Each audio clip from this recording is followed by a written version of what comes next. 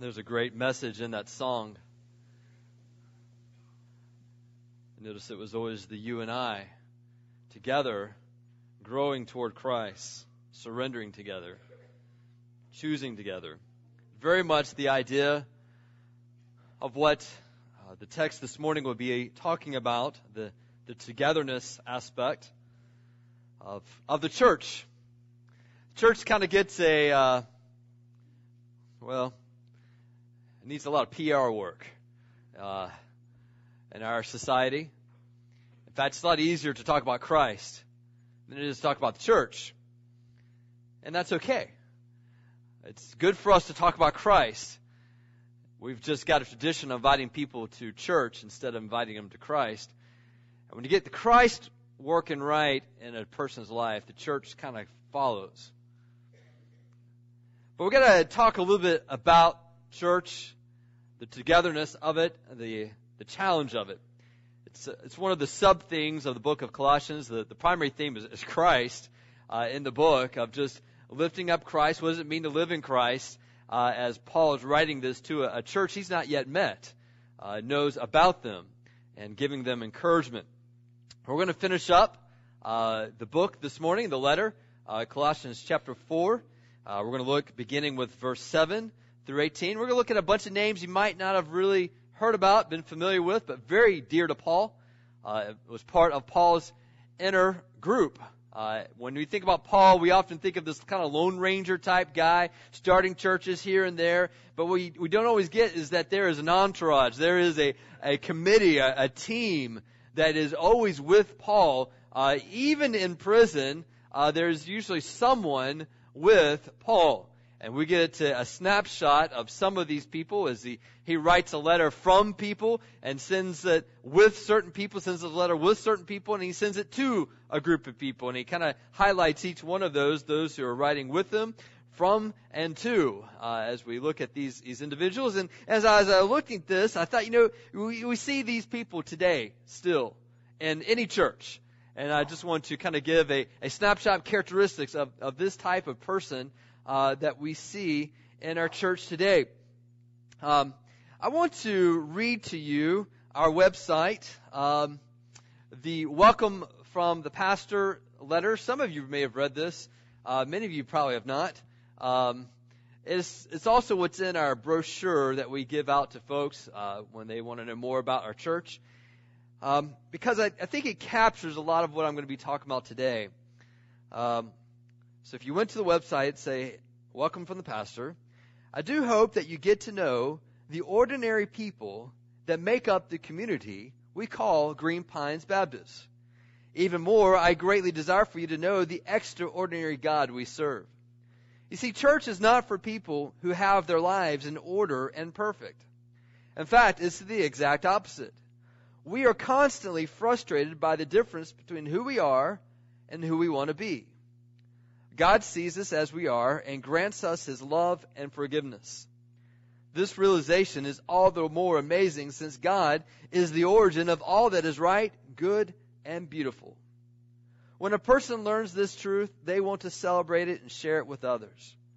God grants to the individual new desires and abilities to do His work wherever they are located. These are magnetic desires that draw people together to worship Jesus, by whom we know God.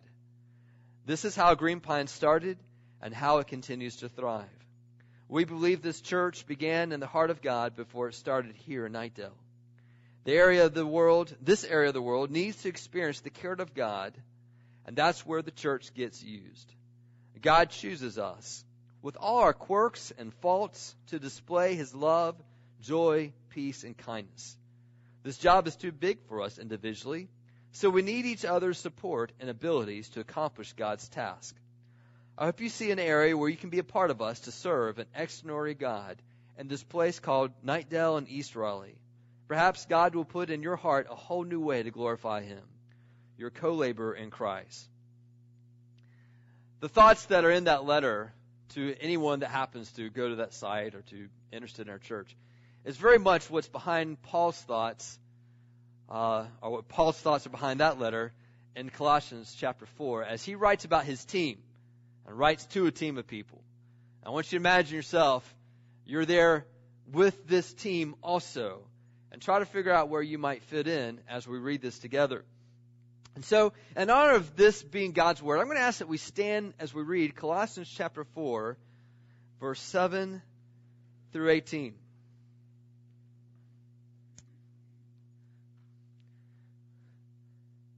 Tychicus will tell you all about my activities. He is a beloved brother and faithful minister and fellow servant of the Lord. I have sent him to you for this very purpose, that you may know how we are, and that he may encourage your hearts. And with them, Onesimus, our faithful and beloved brother, who is one of you. They will tell you of everything that has taken place here. Aristarchus, my fellow prisoner, greets you, and Mark, the cousin of Barnabas, concerning whom you have received instructions. If he comes to you, welcome him. And Jesus, who is called Justus.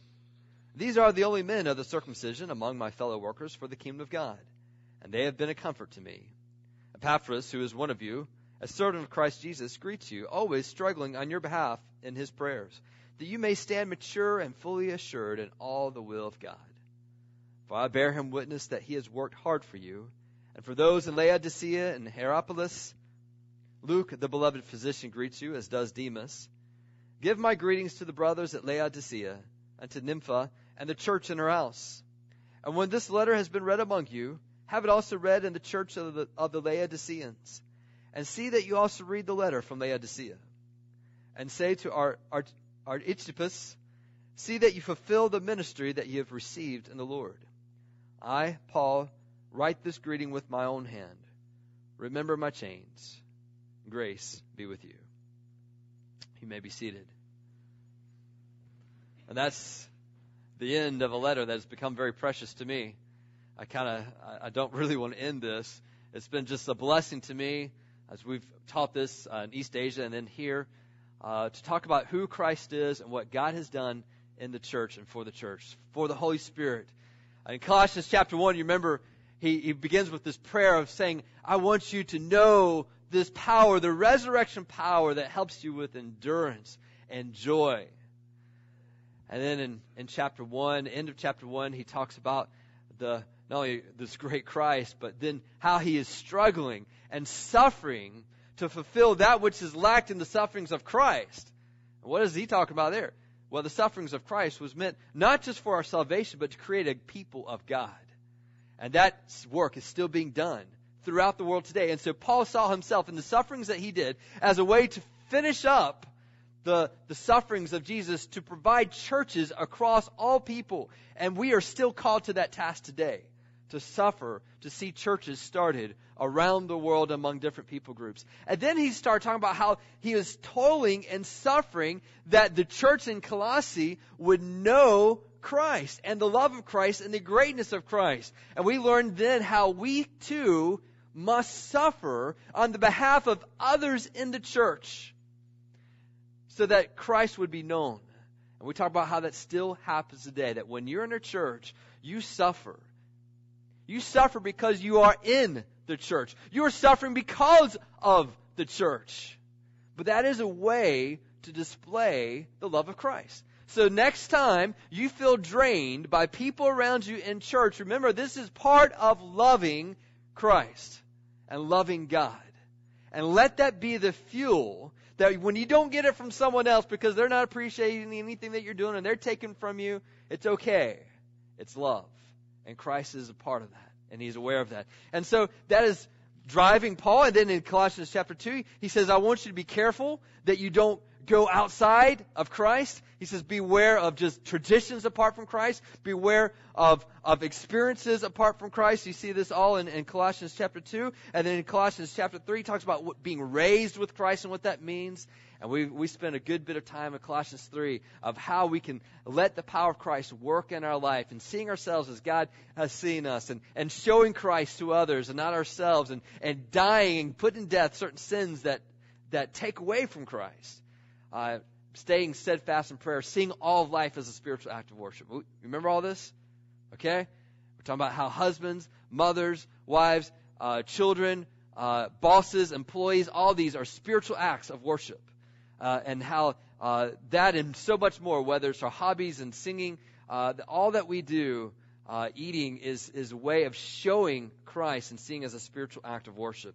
And now we come to this ending part. And so let me just kind of take a few of these characters, explain some of their life to you. All right, it's going to be somewhat historical. It's a historical letter. And so, but then we're going to look at the characteristics of some of these men. So we've got this first guy, Tychicus, verse 7. We think of Paul, but when we think of Paul, if we were going to look at this, we need to be thinking of this guy also. Because this guy seems to be with them everywhere he goes. He makes much mention of this man named Tychicus. In fact, we're going to talk about him as well as a couple others. And let's just say there is the category of the devoted. There's the devoted. In any church, hopefully, Lord willing, you're going to find the devoted. Tychicus is one of those who is the devoted. He is described as a beloved brother, a faithful minister, a fellow servant in the Lord. He is referenced again in Ephesians chapter 6. Again, that is kind of the companion letter with Colossians, Ephesians. And again, he's described in much the same way. He is the carrier of this letter. And so because of Tychicus as being faithful is why you've got this letter today. So he borne the letter, he carried the letter to this church to begin with.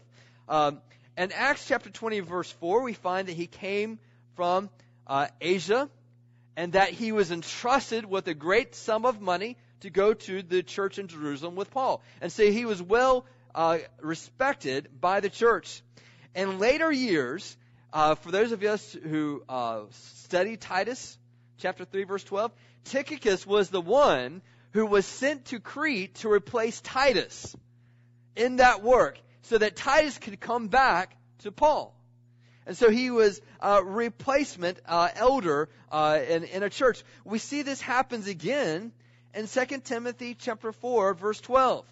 2 Timothy, Paul is at the end of his life. He's in Rome. It is dark. It's just a few people with him, Luke's being one of them. Evidently, this man is with him, but he sends Tychicus to the work in Ephesus so that Titus can come back, or to the work in Crete so that Titus can come back, and then the work in Ephesus later so Timothy can come back. He is a replacement for both Titus and Timothy. All right? He's right up there with these guys and his leadership ability in going to difficult places. And so we see the faithfulness of this man. We see this later on also as we look at some of the other men that he addresses. He goes to the next man, Onesimus. We're going to talk about him later on. And then he says, Aristarchus, my fellow prisoner. He also is one of the devoted. He calls him a fellow prisoner. He's in chains with him now. But you know what? This isn't the first time this man has been found in a hard spot with Paul. Let me share with you a few others. He was selected to accompany Paul and the money to go to Jerusalem. And so when Paul gets to Jerusalem, he gets in trouble. He gets arrested. And ultimately, he gets sent back to Rome. And here this man, Aristarchus, not only did he not follow him to Jerusalem, he said, you know what? I'm going to go with you. So he goes with Paul, who is a prisoner, and follows him to Rome. Do you remember what happens on the way to Rome? A shipwreck. And this man's with him there. And so he is accompanying him in a riot in Rome, or in Jerusalem. He accompanies him in a shipwreck. And then later on in Ephesians, in Acts chapter 27, verse 2, you see that he's in another riot with Paul. If Paul is in a hard spot, this man's there with him. 2 riots, an arrest, shipwreck, and now when he writes this in Rome, he's in prison with him. There are the devoted. There are those in church that you'll find, God willing, that will accompany you and be with you because it's a way of serving the Lord. Praise God for people like that. They are blessings. They are gifts to God. They are gifts to the servants of the Lord in the church. And whatever church you're in, look for them. pray for them. Be one. And the test of the devoted is not how you stand when things are doing well, not how things are going when everything's growing. The test of the devoted are when things are hard and there's a sacrifice that has to be made. The devoted stay there and make the sacrifice with the workers. And here this man, these two men, both of them are the devoted. But we're going to find someone else there. There's the group of the redeemed. As Paul writes this, he talks about Onesimus. He says, and with them, accompanying this first man, Tychicus, is the second man, Onesimus. So when this letter comes, Onesimus is coming in hand with this other guy. Now what's the point about that? Onesimus is the one that's addressed in Philemon. He is the one who is a runaway slave in the book of Philemon. All right? Now, just to kind of get some perspective. In fact, let's turn to Philemon. Let's read that book, that letter. It's okay, it's just one chapter. Nothing to be afraid of. But when we read this,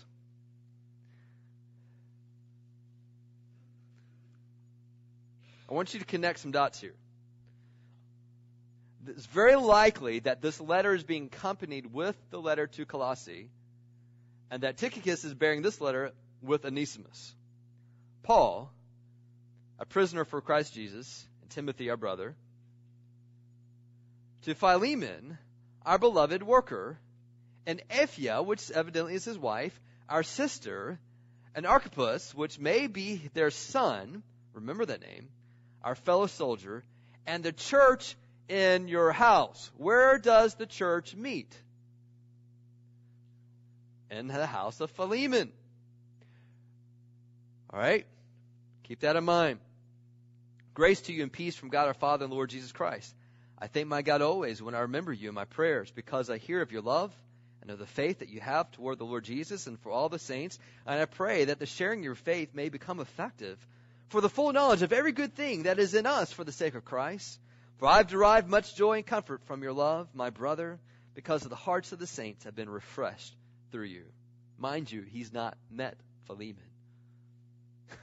but he's been refreshed by Philemon, and he's ministered to this church indirectly.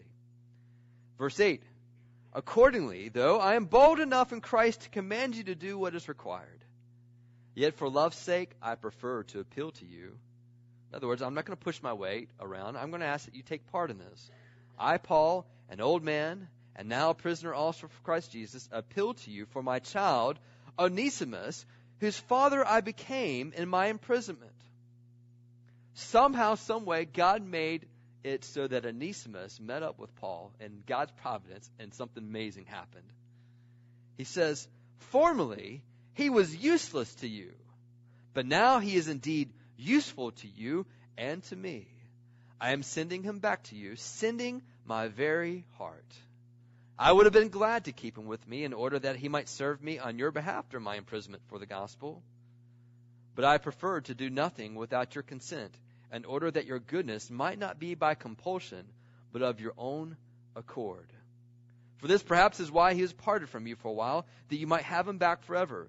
No longer as a bondservant, but more than a bondservant, as a beloved brother, especially to me. But how much more to you, both in the flesh and the Lord?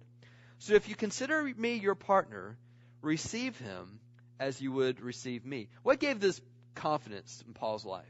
First of all, the church in Colossae as well as Laodicea has sent Epaphras to Paul. So he already knows their heart. They're endorsing and sending a servant to him. And Paul is saying, I see your heart in this. And I see this man, he's connected to you. He ran away from you. Now he's a believer. I know that I could have kept him because I know your heart as revealed through Epaphras. But he sends him back. And then he says, verse 18, if he has wronged you at all or owes you anything, charge that to my account. I, Paul, write this with my own hand. I will repay it, to say nothing of your owing me even your own self. Why? Because Paul was instrumental in the working of the church. Though he wasn't directly doing it, he was sending people there. Yes, brother, I want some benefit from you in the Lord. Refresh my heart in Christ. Now let's put two and two together. Whose slave was Onesimus? Philemon's. Where did the church meet?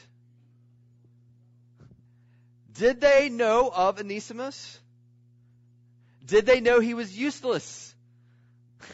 They have a memory of Onesimus as that useless slave that ran away from Philemon, who has been generous to allow us as a church to meet there, and perhaps maybe whose son could be the pastor. So, when Onesimus comes walking back into the room with this letter, what's the first thing they think of? Whoa, what nerve this guy has coming back. Can you believe the audacity of such folks? What's Philemon going to do? He has all rights to punish him to a very severe way. But instead, Paul has this other letter that Tychicus hands and says, this is concerning my brother here with me. And they read this letter, and they look at him and think, oh my, this person who has sinned, has run away, God, he has saved him. He could not run away from God. He met up with a brother Paul, and now he's changed.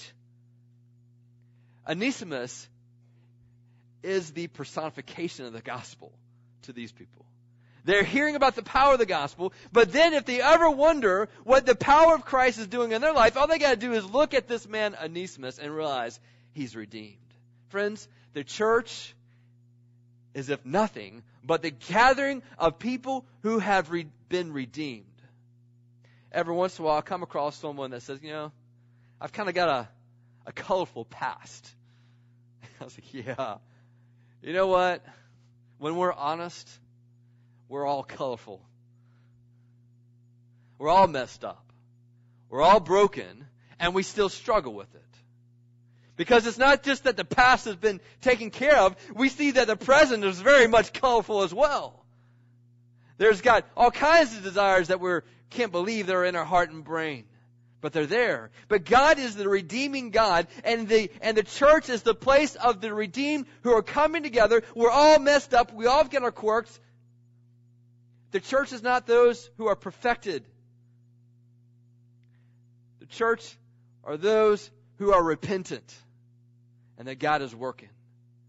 The godly are not those who have absence of sin. The godly are those who have abundance of repentance and therefore experience the forgiveness work of God.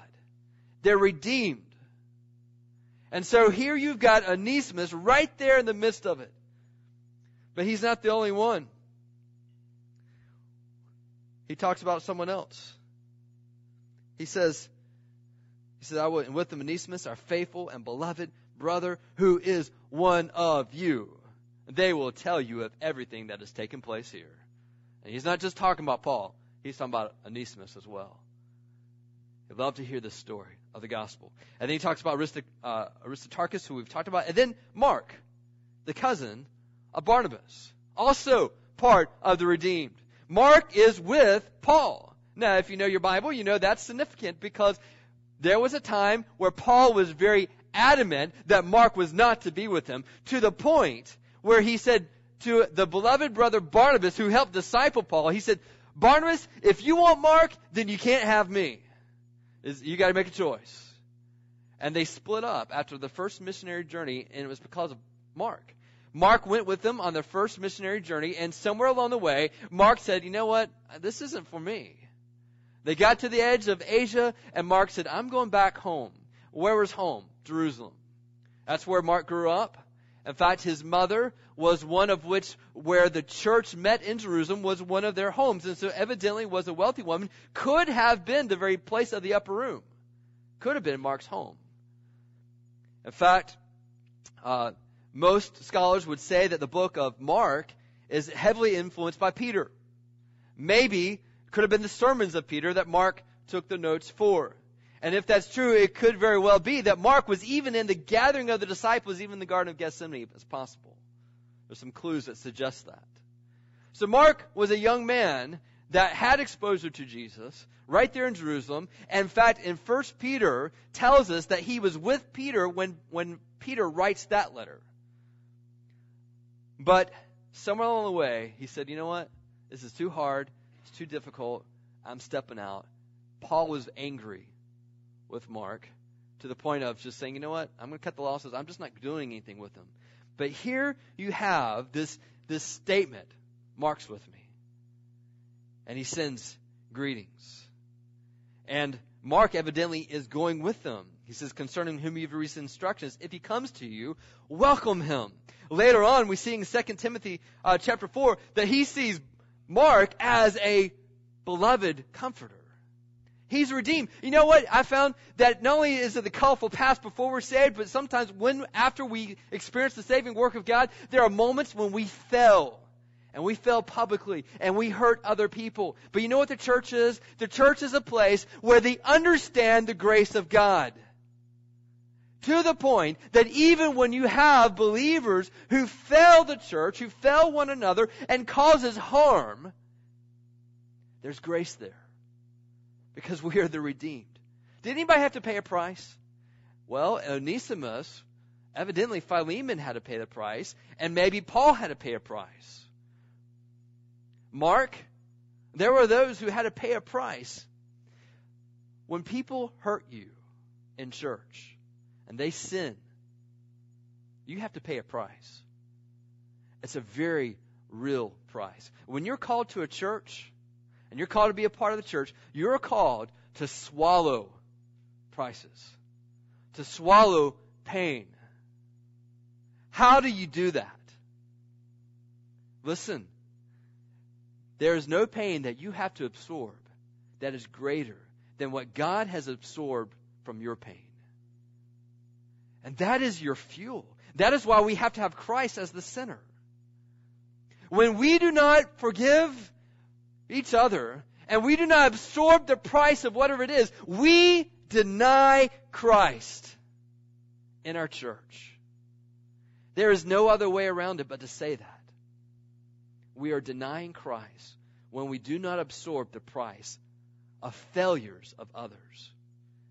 We are, at the core, a gathering of the redeemed. How can we not embrace the redemption of others? And here, Paul's doing that. It is the gathering of the devoted. It is the gathering of the redeemed. But also, we keep on reading some more about this. He talks about Jesus, who is called Justus. Let me tell you about him. His name was Jesus, who was called Justus. And that's about it. That's all I know. And that's all most anybody knows about this. Evidently, Jesus was his Hebrew name, and Roman was Justus was more of his Roman name. But other than that, he was a Jew. Paul says this as much, that these are the men he's listed are the circumcision. And therefore they were a unique blessing to him because they were of his own people, but also they were dealing with most of the controversy, most of the struggles in churches were with Jews. People who knew the law. And so these who were Jews with them, supporting him was a special blessing to him. And so he says, they've been a comfort to me. Then he goes on and starts listing out those who are Greeks. And there is this man, Epaphras. Epaphras, we know him as an evangelist. He was the one that was directly involved in the church being started, and not in Colossae, but in Laodicea and Hierapolis. These are three cities that were close to each other in a Lycra Valley area. And so Epaphras was instrumental to the church. And he was the one that's been sent back Colossae and other churches to encourage Paul. But notice, this is what Paul brings out to him at this point.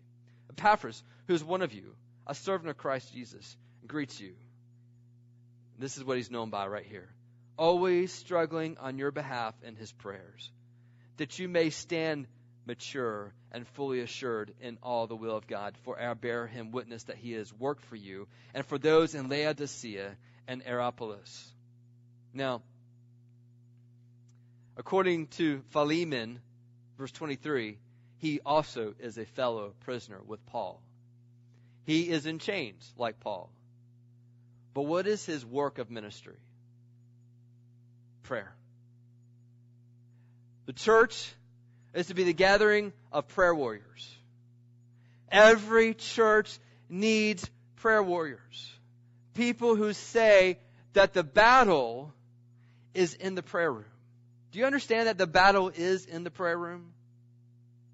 It is the weapon that God has given us in Ephesians chapter 6, along with the Word of God being the sword of the Spirit. Prayer is the spiritual offensive weapon with the Word of God. It is where the battle takes place, and it is a toil, it is a struggle, it is a battle, but it is one that there are some who say, I will engage right here. What does he pray for? He's praying that they be mature and fully assured in all the will of God, which is similar to what Paul prays in chapter 1, verse 9. He prays that the people would be filled with God's will, the knowledge of God's will, to be controlled by God's will. For our church to have that atmosphere of saying what matters most is what does God say. How many of you want that in your church? To say that the primary directive in our church is that there will be a people who care and will say, what does God say? Is that what you want? That happens by people praying.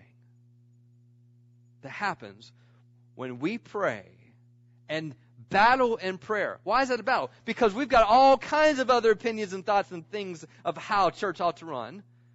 But for God's will to prevail, for not only in our church collectively, but individually, it has to be a prayer. One of the things I remember my grandfather praying for me is that I would do and know God's will. And so that's been a constant prayer for me now, for my family, is that our children would know God's will, that each day we would know God's will and do it, that our church would do this. This is what they're praying for, is the maturity of following God's will. For I bear him witness that he has worked hard for you. Did you know you can work hard and never get off your chair?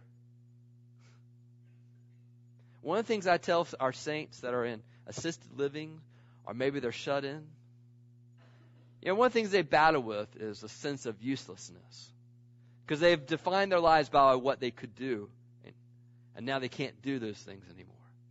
One of the things I tell them is that you can be a prayer warrior for our church. And I start telling them things to pray for. This is how you can pray. You can struggle in prayer. And the thought is, if you believe the Bible, that a 85-year-old person who's not able to leave their house anymore can do more in prayer than a 25-year-old fully capable who doesn't pray. We struggle. We toil. And here Paul is saying he's in chains, but he's working hard. And let me tell you, Colossae Church, he's working hard on your behalf. We're going to have a group of ladies who will start in concentrated prayer beginning tomorrow. And they're forming groups of 3. If you're not in a group of 3,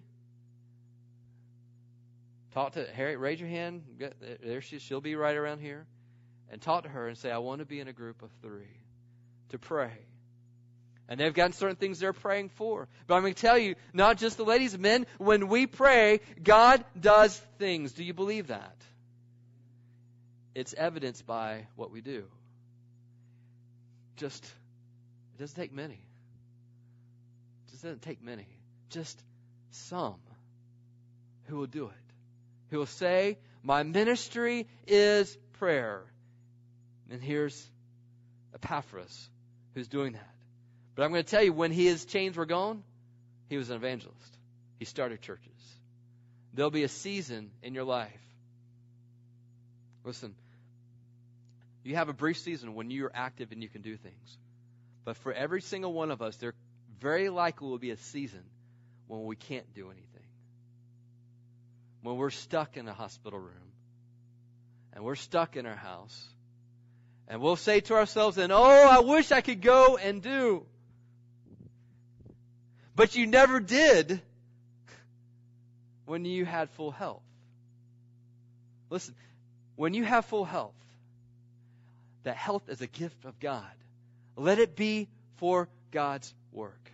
There'll be a day and time when you will not have that health. And it'll be a new season where God will give you a new ministry. And that would be one of prayer. But all throughout, if we're not praying now, we're going to have an awful hard time when we can't do anything else but pray. Start now. Start now. And so, we keep on reading. There's Luke, the beloved physician. He greets you. He was the only one to remain with Paul as he waited his trial in Rome. He was instrumental in recording not only the Gospel of Luke, but Acts for us. And so we see him as one who is faithful. And then we've got Demas. Luke greets you, as does Demas.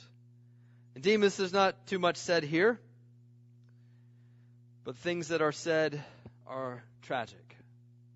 And this takes us to another group that will be involved in any church. When I say the church here, I'm referring not to God's record of a church, but an earthly record of the church. And that is the group of the betrayers. In any church, there will be a group of the betrayers. The prayer warriors, the devoted will be a part of that, the redeemed. But in the group of, from human perspective, there will be those who are the betrayers. What do we know about Demas? Well, in 2 Timothy 4:10, Paul laments the fact that he's by himself, that all have left him, save Luke.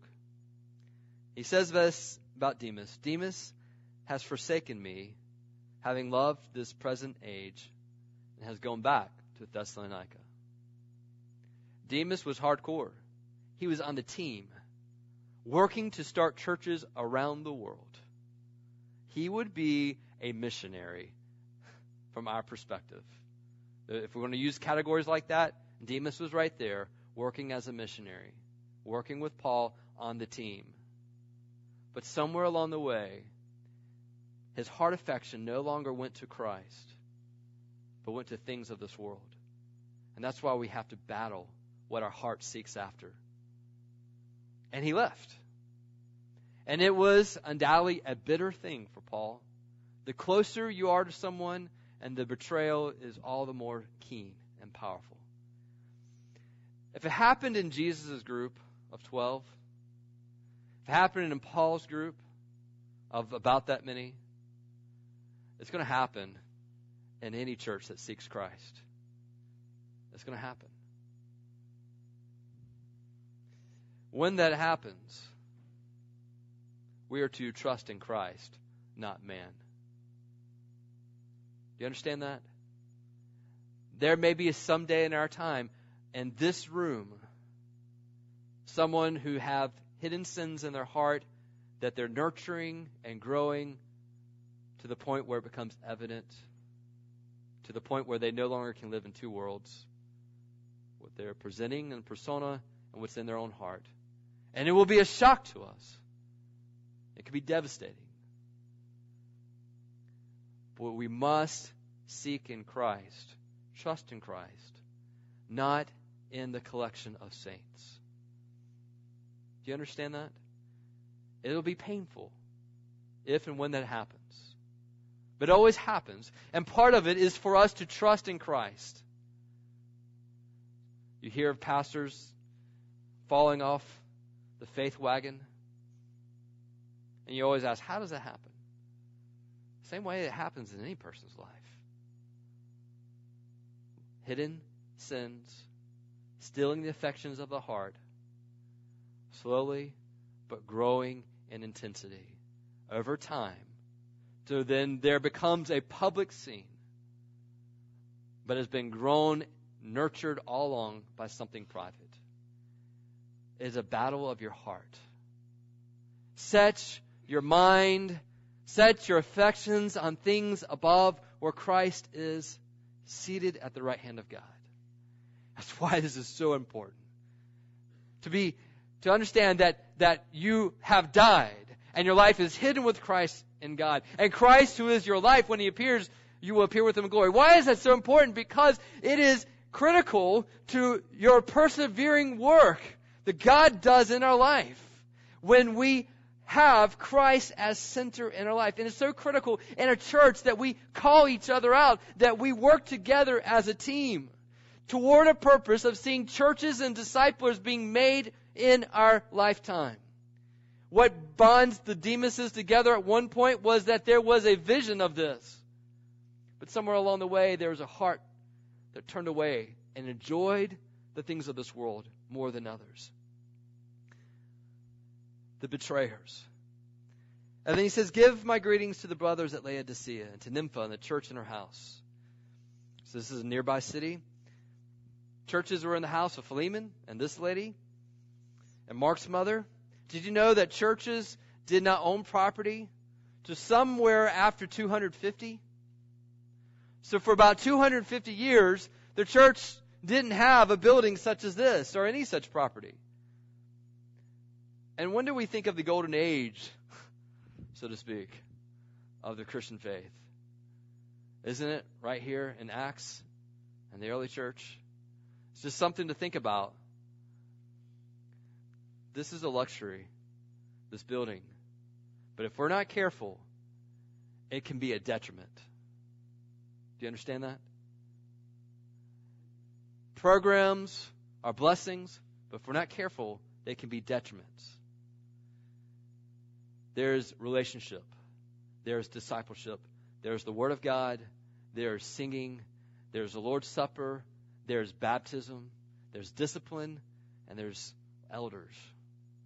And that's pretty much the critical parts of it all. Everything else is extra. But if it gets in the way of the critical parts, we've lost it. And so he writes this to this church. He says, see that you read the letter from Laodicea. I'm going to send one to them. We've lost that letter. We don't know what that is. And say to Archippus, remember this is the guy in Philemon that is there with Philemon and his wife. Could very well be his son. We're not sure. But he says to him, see that you fulfill the ministry that you have received in the Lord. Sounds kind of pastoral. I, Paul, write this greeting with my own hand.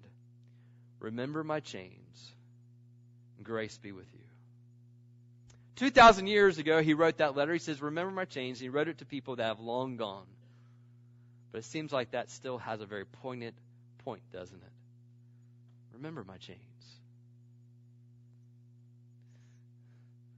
Paul himself, it's been glory all this time.